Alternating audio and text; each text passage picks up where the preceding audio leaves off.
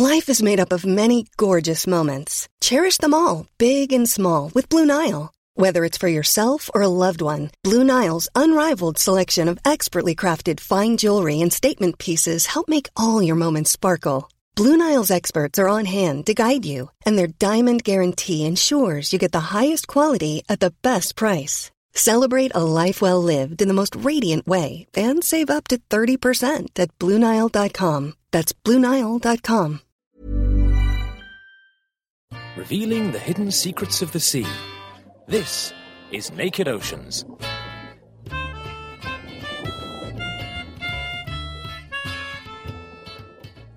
On Naked Oceans this month, we're getting stuck into the issue of ocean aliens. Why is it sometimes such a big deal when marine species end up in the wrong places? So with boxes of oyster shells, you can imagine there are numerous hitchhikers that come along with them. Hello, I'm Helen Scales. Also this month, we hear about the problem of a beautiful but poisonous fish that's munching its way through Caribbean reef fish. Where they're from in the Pacific, they've been programmed over millions of years to eat as much as they can whenever they can. And in Critter of the Month, we catch up with another marine expert and ask them, if they were a marine species, which one would they be and why? It actually makes its living upside down on the surface of the water, floating around on a raft of bubbles. Keep listening to find out who that was and which critter they picked. If you want to get in touch, you can find us on Twitter at Naked Oceans or email us. The address is nakedoceans@thenakedscientist.com.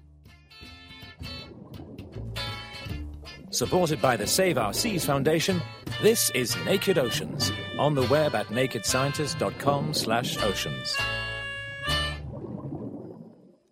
Well, we often hear about invasive freshwater species wreaking ecological havoc in places they shouldn't be. Things like Chinese mitten crabs and signal crayfish here in the UK, and zebra mussels all around the world. And invasive species are also causing problems in the marine realm. Later on, we'll hear a story of lionfish causing problems in the Caribbean, and how science could actually be contributing to species movement. But first, when we're talking about invasive species, how do we define what they actually are? An invasive species can go, by a number of different definitions. A fairly broad definition would be any species that's living and persisting outside its native range. For it to be invasive, some people would impose on that definition another layer that it causes a problem, usually an economic problem. But at the most basic level, it's a species that's been moved and is able to persist outside its native range. That was Bose Hancock from the Nature Conservancy. One of the key questions asked when it comes to invasives is about the scale of the problem. How many invasive species are there in the world, and where are they localised? Back in 2008, Mark Spalding, also from the Nature Conservancy, was involved in the first quantitative study of marine invasive species around the globe. What we wanted to do is try and tease apart the challenges of marine invasions. Now, some species there's always species moving into new environments. Some of those are far more threatening, far more problematic than others. So what we were trying to do was to look both at the geographic spread where these things were happening, were there hotspots of invasion, and also trying to tease out how many of those invasions are actually posing problems either for people or for nature more widely. And we showed that they were found in pretty much every kind of biogeographic region of the world. They're everywhere. And where we had gaps, chances are it's just that no one has data rather than they're not there. But there were huge hotspots, the Mediterranean being one, the California coast being another, southern Australia. A lot of those hotspots are around ports or areas of dense, technologically advanced human populations. And just how are these species moving around? You can have natural invasions. You can get species moving into a place naturally through some unusual weather event or so on. But invasions generally are humans bringing species into places. So we're introducing species all the time. I mean, the numbers are phenomenal. One estimate, which is probably reasonable, suggests that at any point in time at the moment, there's 10,000 different species being carried around in boats. A boat will pick up ballast water in one port and carry it to another, and then it lets that water out with a host of species, most of which won't invade. They'll die. The conditions are wrong. It's too cold, too hot, too fresh, too salty, and so they won't survive. But every now and again, some will. As well as shipping, aquaculture or fish farming can also be a major way for species to move about the globe. There's a lot of movement of either the species that is being aquacultured itself, fish or shellfish, around the globe, and also food. Some of the problems that have occurred have been with, say, fish pens and moving bait fish from one area to another to actually feed those farmed fish.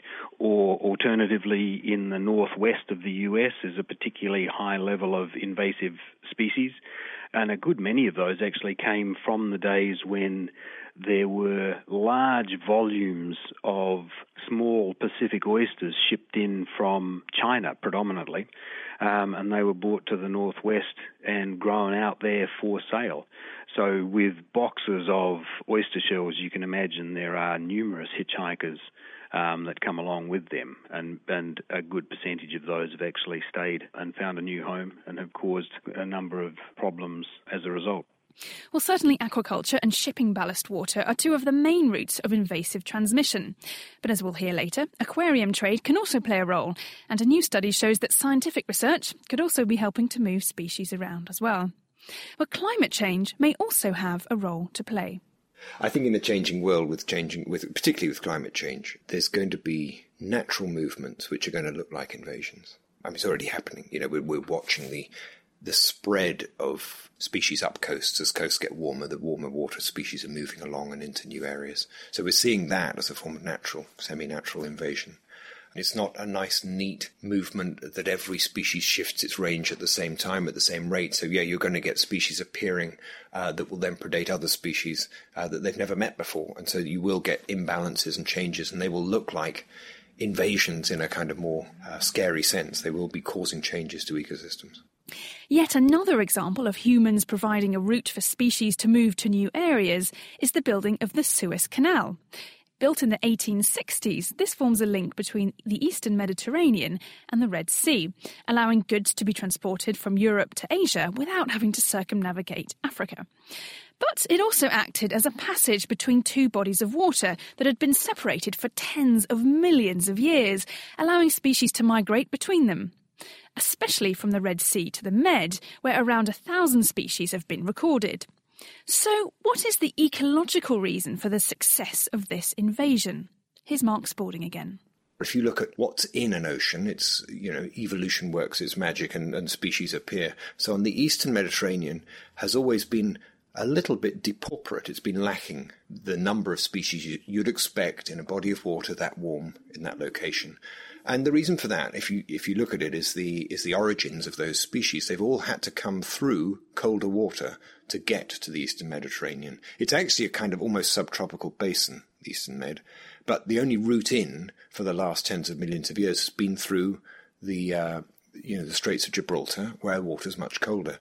And what happened then, the Suez Canal was opened up and species have started to come in, a lot of fish, but a lot of other stuff too, and doing very well. Interestingly, they don't seem to have replaced or pushed out anything. So there you've got suddenly a much more diverse array of species, but nothing's actually thus far been documented as disappearing. So in this case, the invasions don't seem to have threatened the local ecosystem. But there are many more examples of species that have become a menace. Macroalgae have been smothering reefs in Hawaii, and comb jellies caused a crash in the anchovy fishery in the Black Sea in the 1980s after being introduced there.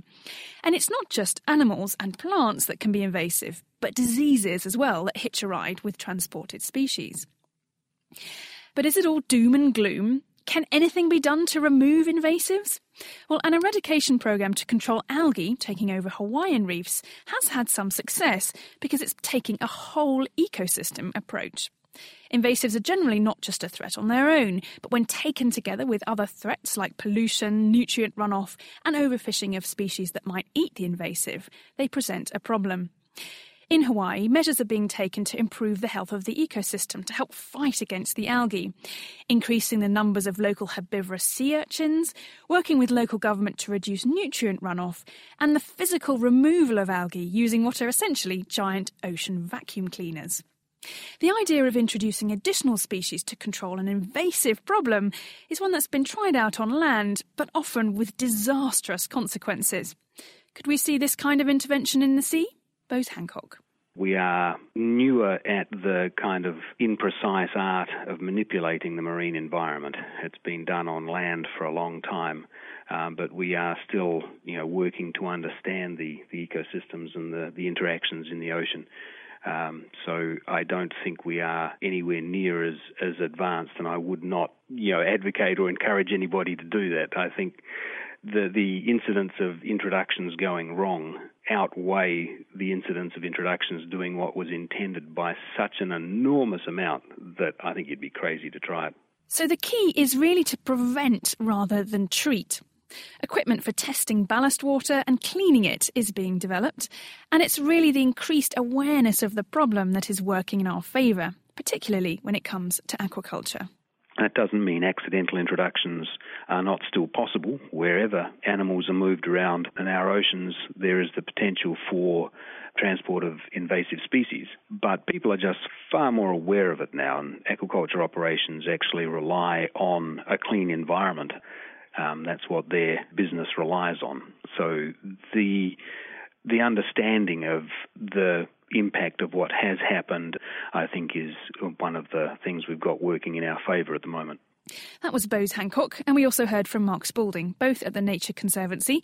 And if you'd like to find out more about their work, you can find links to that on our website. That's thenakedscientist.com/oceans. You're listening to Naked Oceans with me, Helen Scales, and this month we're all about invasive species. Still to come, we'll hear about the notorious lionfish invasion in the Caribbean, but now a very relevant piece of science news.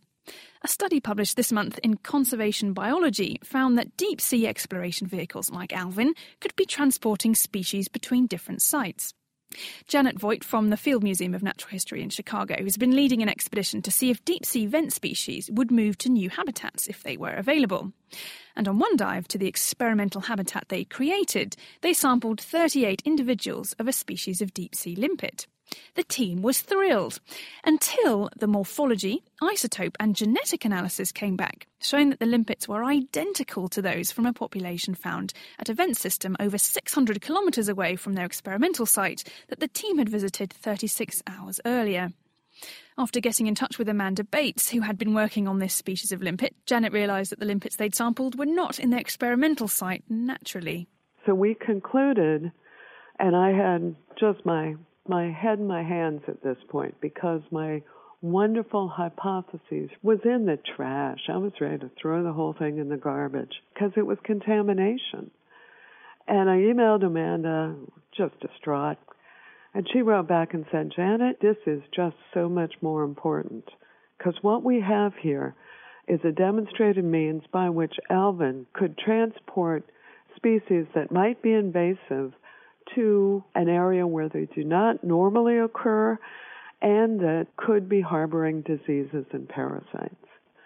As a deep-sea biologist, I had been to international vent biology workshops where people had cautioned us, we really don't want to introduce any species to new areas. And I had sat there in the audience and nodded my head, thinking, yeah, that'd be really, really awful. You shouldn't do that.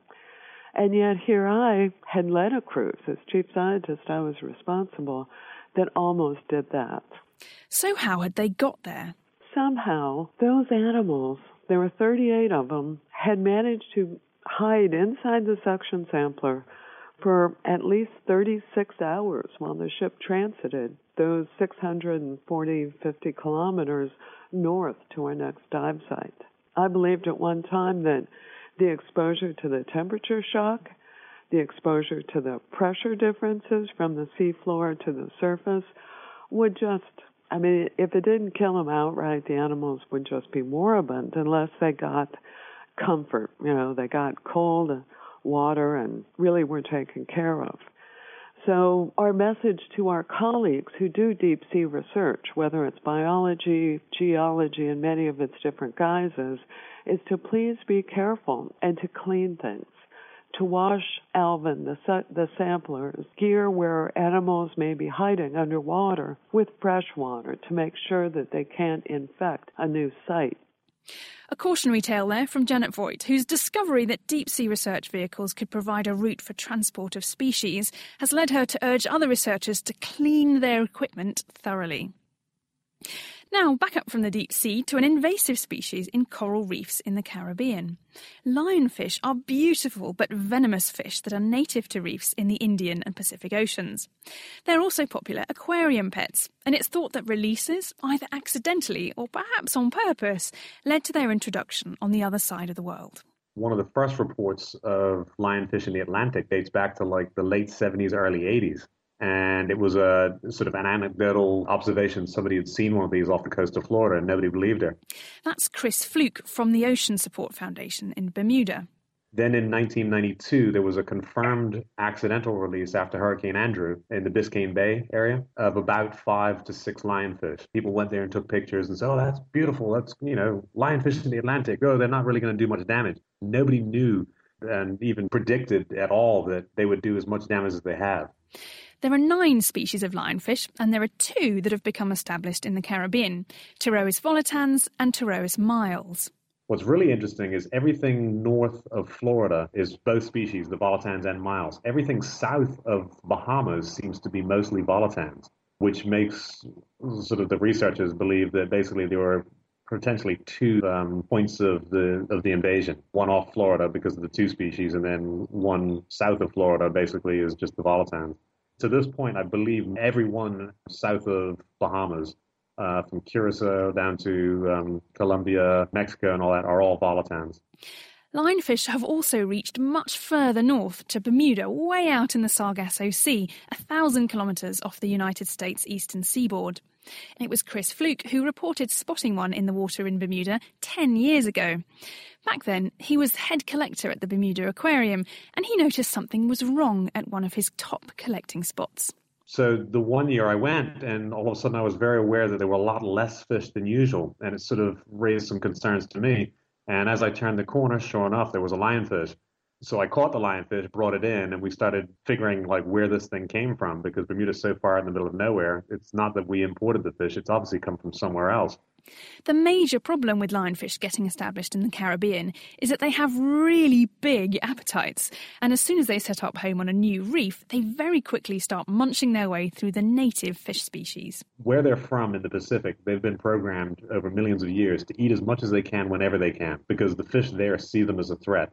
They've got to work really hard to eat because they might not eat tomorrow. The fish in the Atlantic don't see them as a threat. And we did some early experiments when we first started seeing them here. And I took a little lionfish and put him in one tank. And I took a little black grouper from off the coast here in another tank. And I took some juvenile baitfish out of an enclosed bay that had never seen a grouper and put them in the tank with the grouper. And they knew that they had to stay away from that grouper because they knew at some point that grouper would eat them. And then we put the small fish into the tank with the lionfish, and they actually swam up to the lionfish to try and hide next to him, and he ate every single one.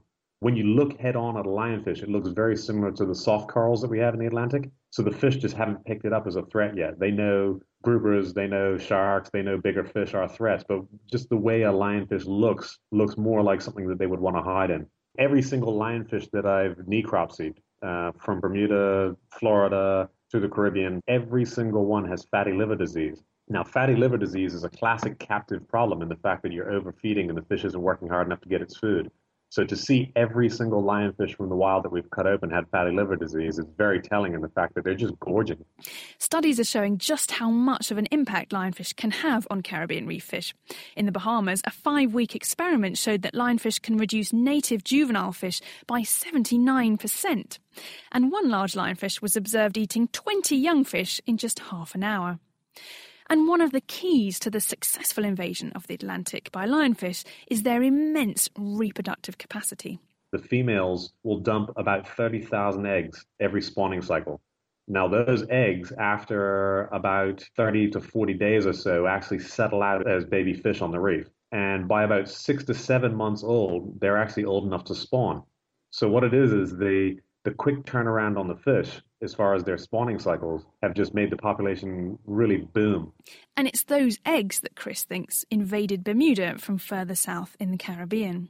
The egg mass that the female dumps is not individual eggs or individual little larval fish. What it is, it's a big, gooey, gelatinous ball that floats around for a couple of days before these fish actually hatch out. So with that gooey ball floating to the surface and floating around for a few days before they actually hatch, the ones that are spawning here close to shore, the potential is that the larval fish can make it to shore. But quite a few of them, I'm sure, are getting pushed out into the deep and going further north where it's colder and they actually don't make it to adulthood. But there's not much doubt in my mind that, all the breeding fish that are down in the Caribbean, just because there are so many of them, for sure some of those egg masses are making it to us. And with lionfish in the Atlantic eating so much, they're growing bigger and producing even more fish than they do in the Pacific. In their native range, they get sort of about 13 inches or so, and we've had them as big as 18 in the Atlantic. Well, after researching these fish and learning more about their ability to munch their way through native fish populations, Chris and his colleagues convinced the Bermuda government to try and tackle the problem of lionfish in Bermudian waters. They came up with a plan to catch as many lionfish as possible, and the task force they enlisted is made up of local scuba divers. They're fairly easy to catch. They really are bold and brave. They know that they have venom and nothing's going to eat them. There's two ways that we target them diving here. In most places I've been, they do the same thing. They basically have some sort of small type spear that allows the diver to get up to the fish and whack him without getting too close. My personal favorite is using little collecting nets, little hand nets. With the fishermen, what I usually do is, because some guys have been actually catching them on hook and line and stuff as well, what I tell guys is that when you get it in the boat, just throw it on ice and leave it until it's dead. Once it's dead, then just cut the top fins off, cut the bottom fins off, and treat it like any other fish. They're also working on novel ways of selectively trapping lionfish while leaving other fish alone. One approach is to put some bait fish in a glass jar inside a trap to attract the predatory lionfish. And the other idea takes advantage of the fact that lionfish are social animals. We're also using high-resolution pictures of lionfish so that basically the lionfish will see them, think there's a group of them in there and want to go hang out. None of the other fish want to come and take a look at a picture of a lionfish, but lionfish do for some reason. So, we're still in the early stages of this and working out the kinks in it, but there's quite a bit of promise there so far with it. And the good news is that in areas where there's not too great a risk of ciguatera poisoning, that's a disease that people can catch by eating predatory fish in some tropical countries, then lionfish are really good to eat, even though they have those venomous spines. It's a true protein-based venom. It's not a toxin or a poison. And in heating, the venom will actually denature, so it's just inert. So that's why if people are stung, we say the first thing to do is just put your hand wherever you've been stung in. There's warm water you can, without burning yourself. But at cooking, if you took the whole fish as is, threw it in a frying pan, cooked it all the way through, there is absolutely nothing on the fish you can't eat. So the campaign Chris launched was called Eat 'em to Beat 'em. I've always looked at the lionfish issue as we need to make lemonade from lemons. We have this issue with lionfish in the Atlantic now. Humans have caused it. There's no doubt there. But the seafood watch cards where you've got a green choice, a yellow choice, and a red choice? The green choice is the best option. Yellow choice we should avoid, and red choice we should definitely avoid. And those are all sort of managed fisheries. With lionfish, if we can start a commercial fishery for them, basically it's a greener than green choice because we're not removing healthy genetics from managed fishery because we want to remove all of them. By targeting them as a food fish, A, they're not out there eating. B, they're not out there spawning. They're not competing against the other fish that are native supposed to be here. But then also we're not pressuring the grouper and snapper species that aren't doing as well as we think they are. So there is some hope there if we can make a commercial fishery out of them. Lionfish eradication programmes are being rolled out across their new range. So if you're a diver, watch out for lionfish catching derbies if you ever visit the Caribbean. And time will tell how well lionfish fisheries will take off to help control the invasion and minimise the impact on native species. But as Chris points out, lionfish are probably in the Caribbean for good. For me, it's never been an eradication issue. It's always been a management issue because to think that we're going to remove every single one of these lionfish is a complete pipe dream. Chris Fluke there from the Ocean Support Foundation, introducing us to the problem of invasive lionfish in Bermuda and beyond. And you can find out more about the lionfish invasion from links at our website. That's thenakedscientist.com/oceans. Well, time's just about up for Naked Oceans this month, but before we go, let's catch up with another marine expert and ask them if they were a marine critter, which one they'd be and why. Here's our Critter of the Month. My name is Miriam Goldstein. I'm a graduate student at Scripps Institution of Oceanography at the University of California, San Diego. For my research, I work in the middle of the North Pacific, in the area called the North Pacific Subtropical Gyre. And I work on the surface of the ocean. And on the surface of the ocean lives what Sir Alister Hardy called the blue fleet. There are all these animals that have made a living right at the very surface where the UV light is very strong. So they're all blue and purple. And they're really wonderful creatures. And Of all those wonderful creatures, one of my favorites is the bubble snail, Janthina. And this is a little snail that has a lavender shell, and it actually makes its living upside down on the surface of the water, floating around on a raft of bubbles.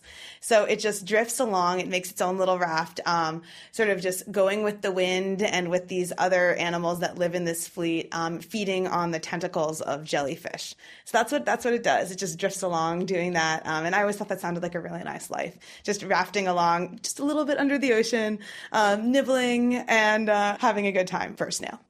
That was Miriam Goldstein from Scripps Institution of Oceanography describing the carefree life of Janthina, the bubble snail. And you'll find lots more marine critters at our website. Well, that's it for this month's episode of Naked Oceans. Many thanks to Bose Hancock, Mark Spalding, Janet Voigt, Chris Fluke and Miriam Goldstein. Until next time, we'd love to hear from you, so do keep in touch with us on Twitter. We're at Naked Oceans, or send us an email. The address is nakedoceans@thenakedscientist.com. You'll find loads more information on this month's show and all the others at thenakedscientist.com/oceans. Thanks for listening, and catch you next time. Naked Oceans is produced by The Naked Scientists and supported by the Save Our Seas Foundation. For more information, look them up online at saveourseas.com.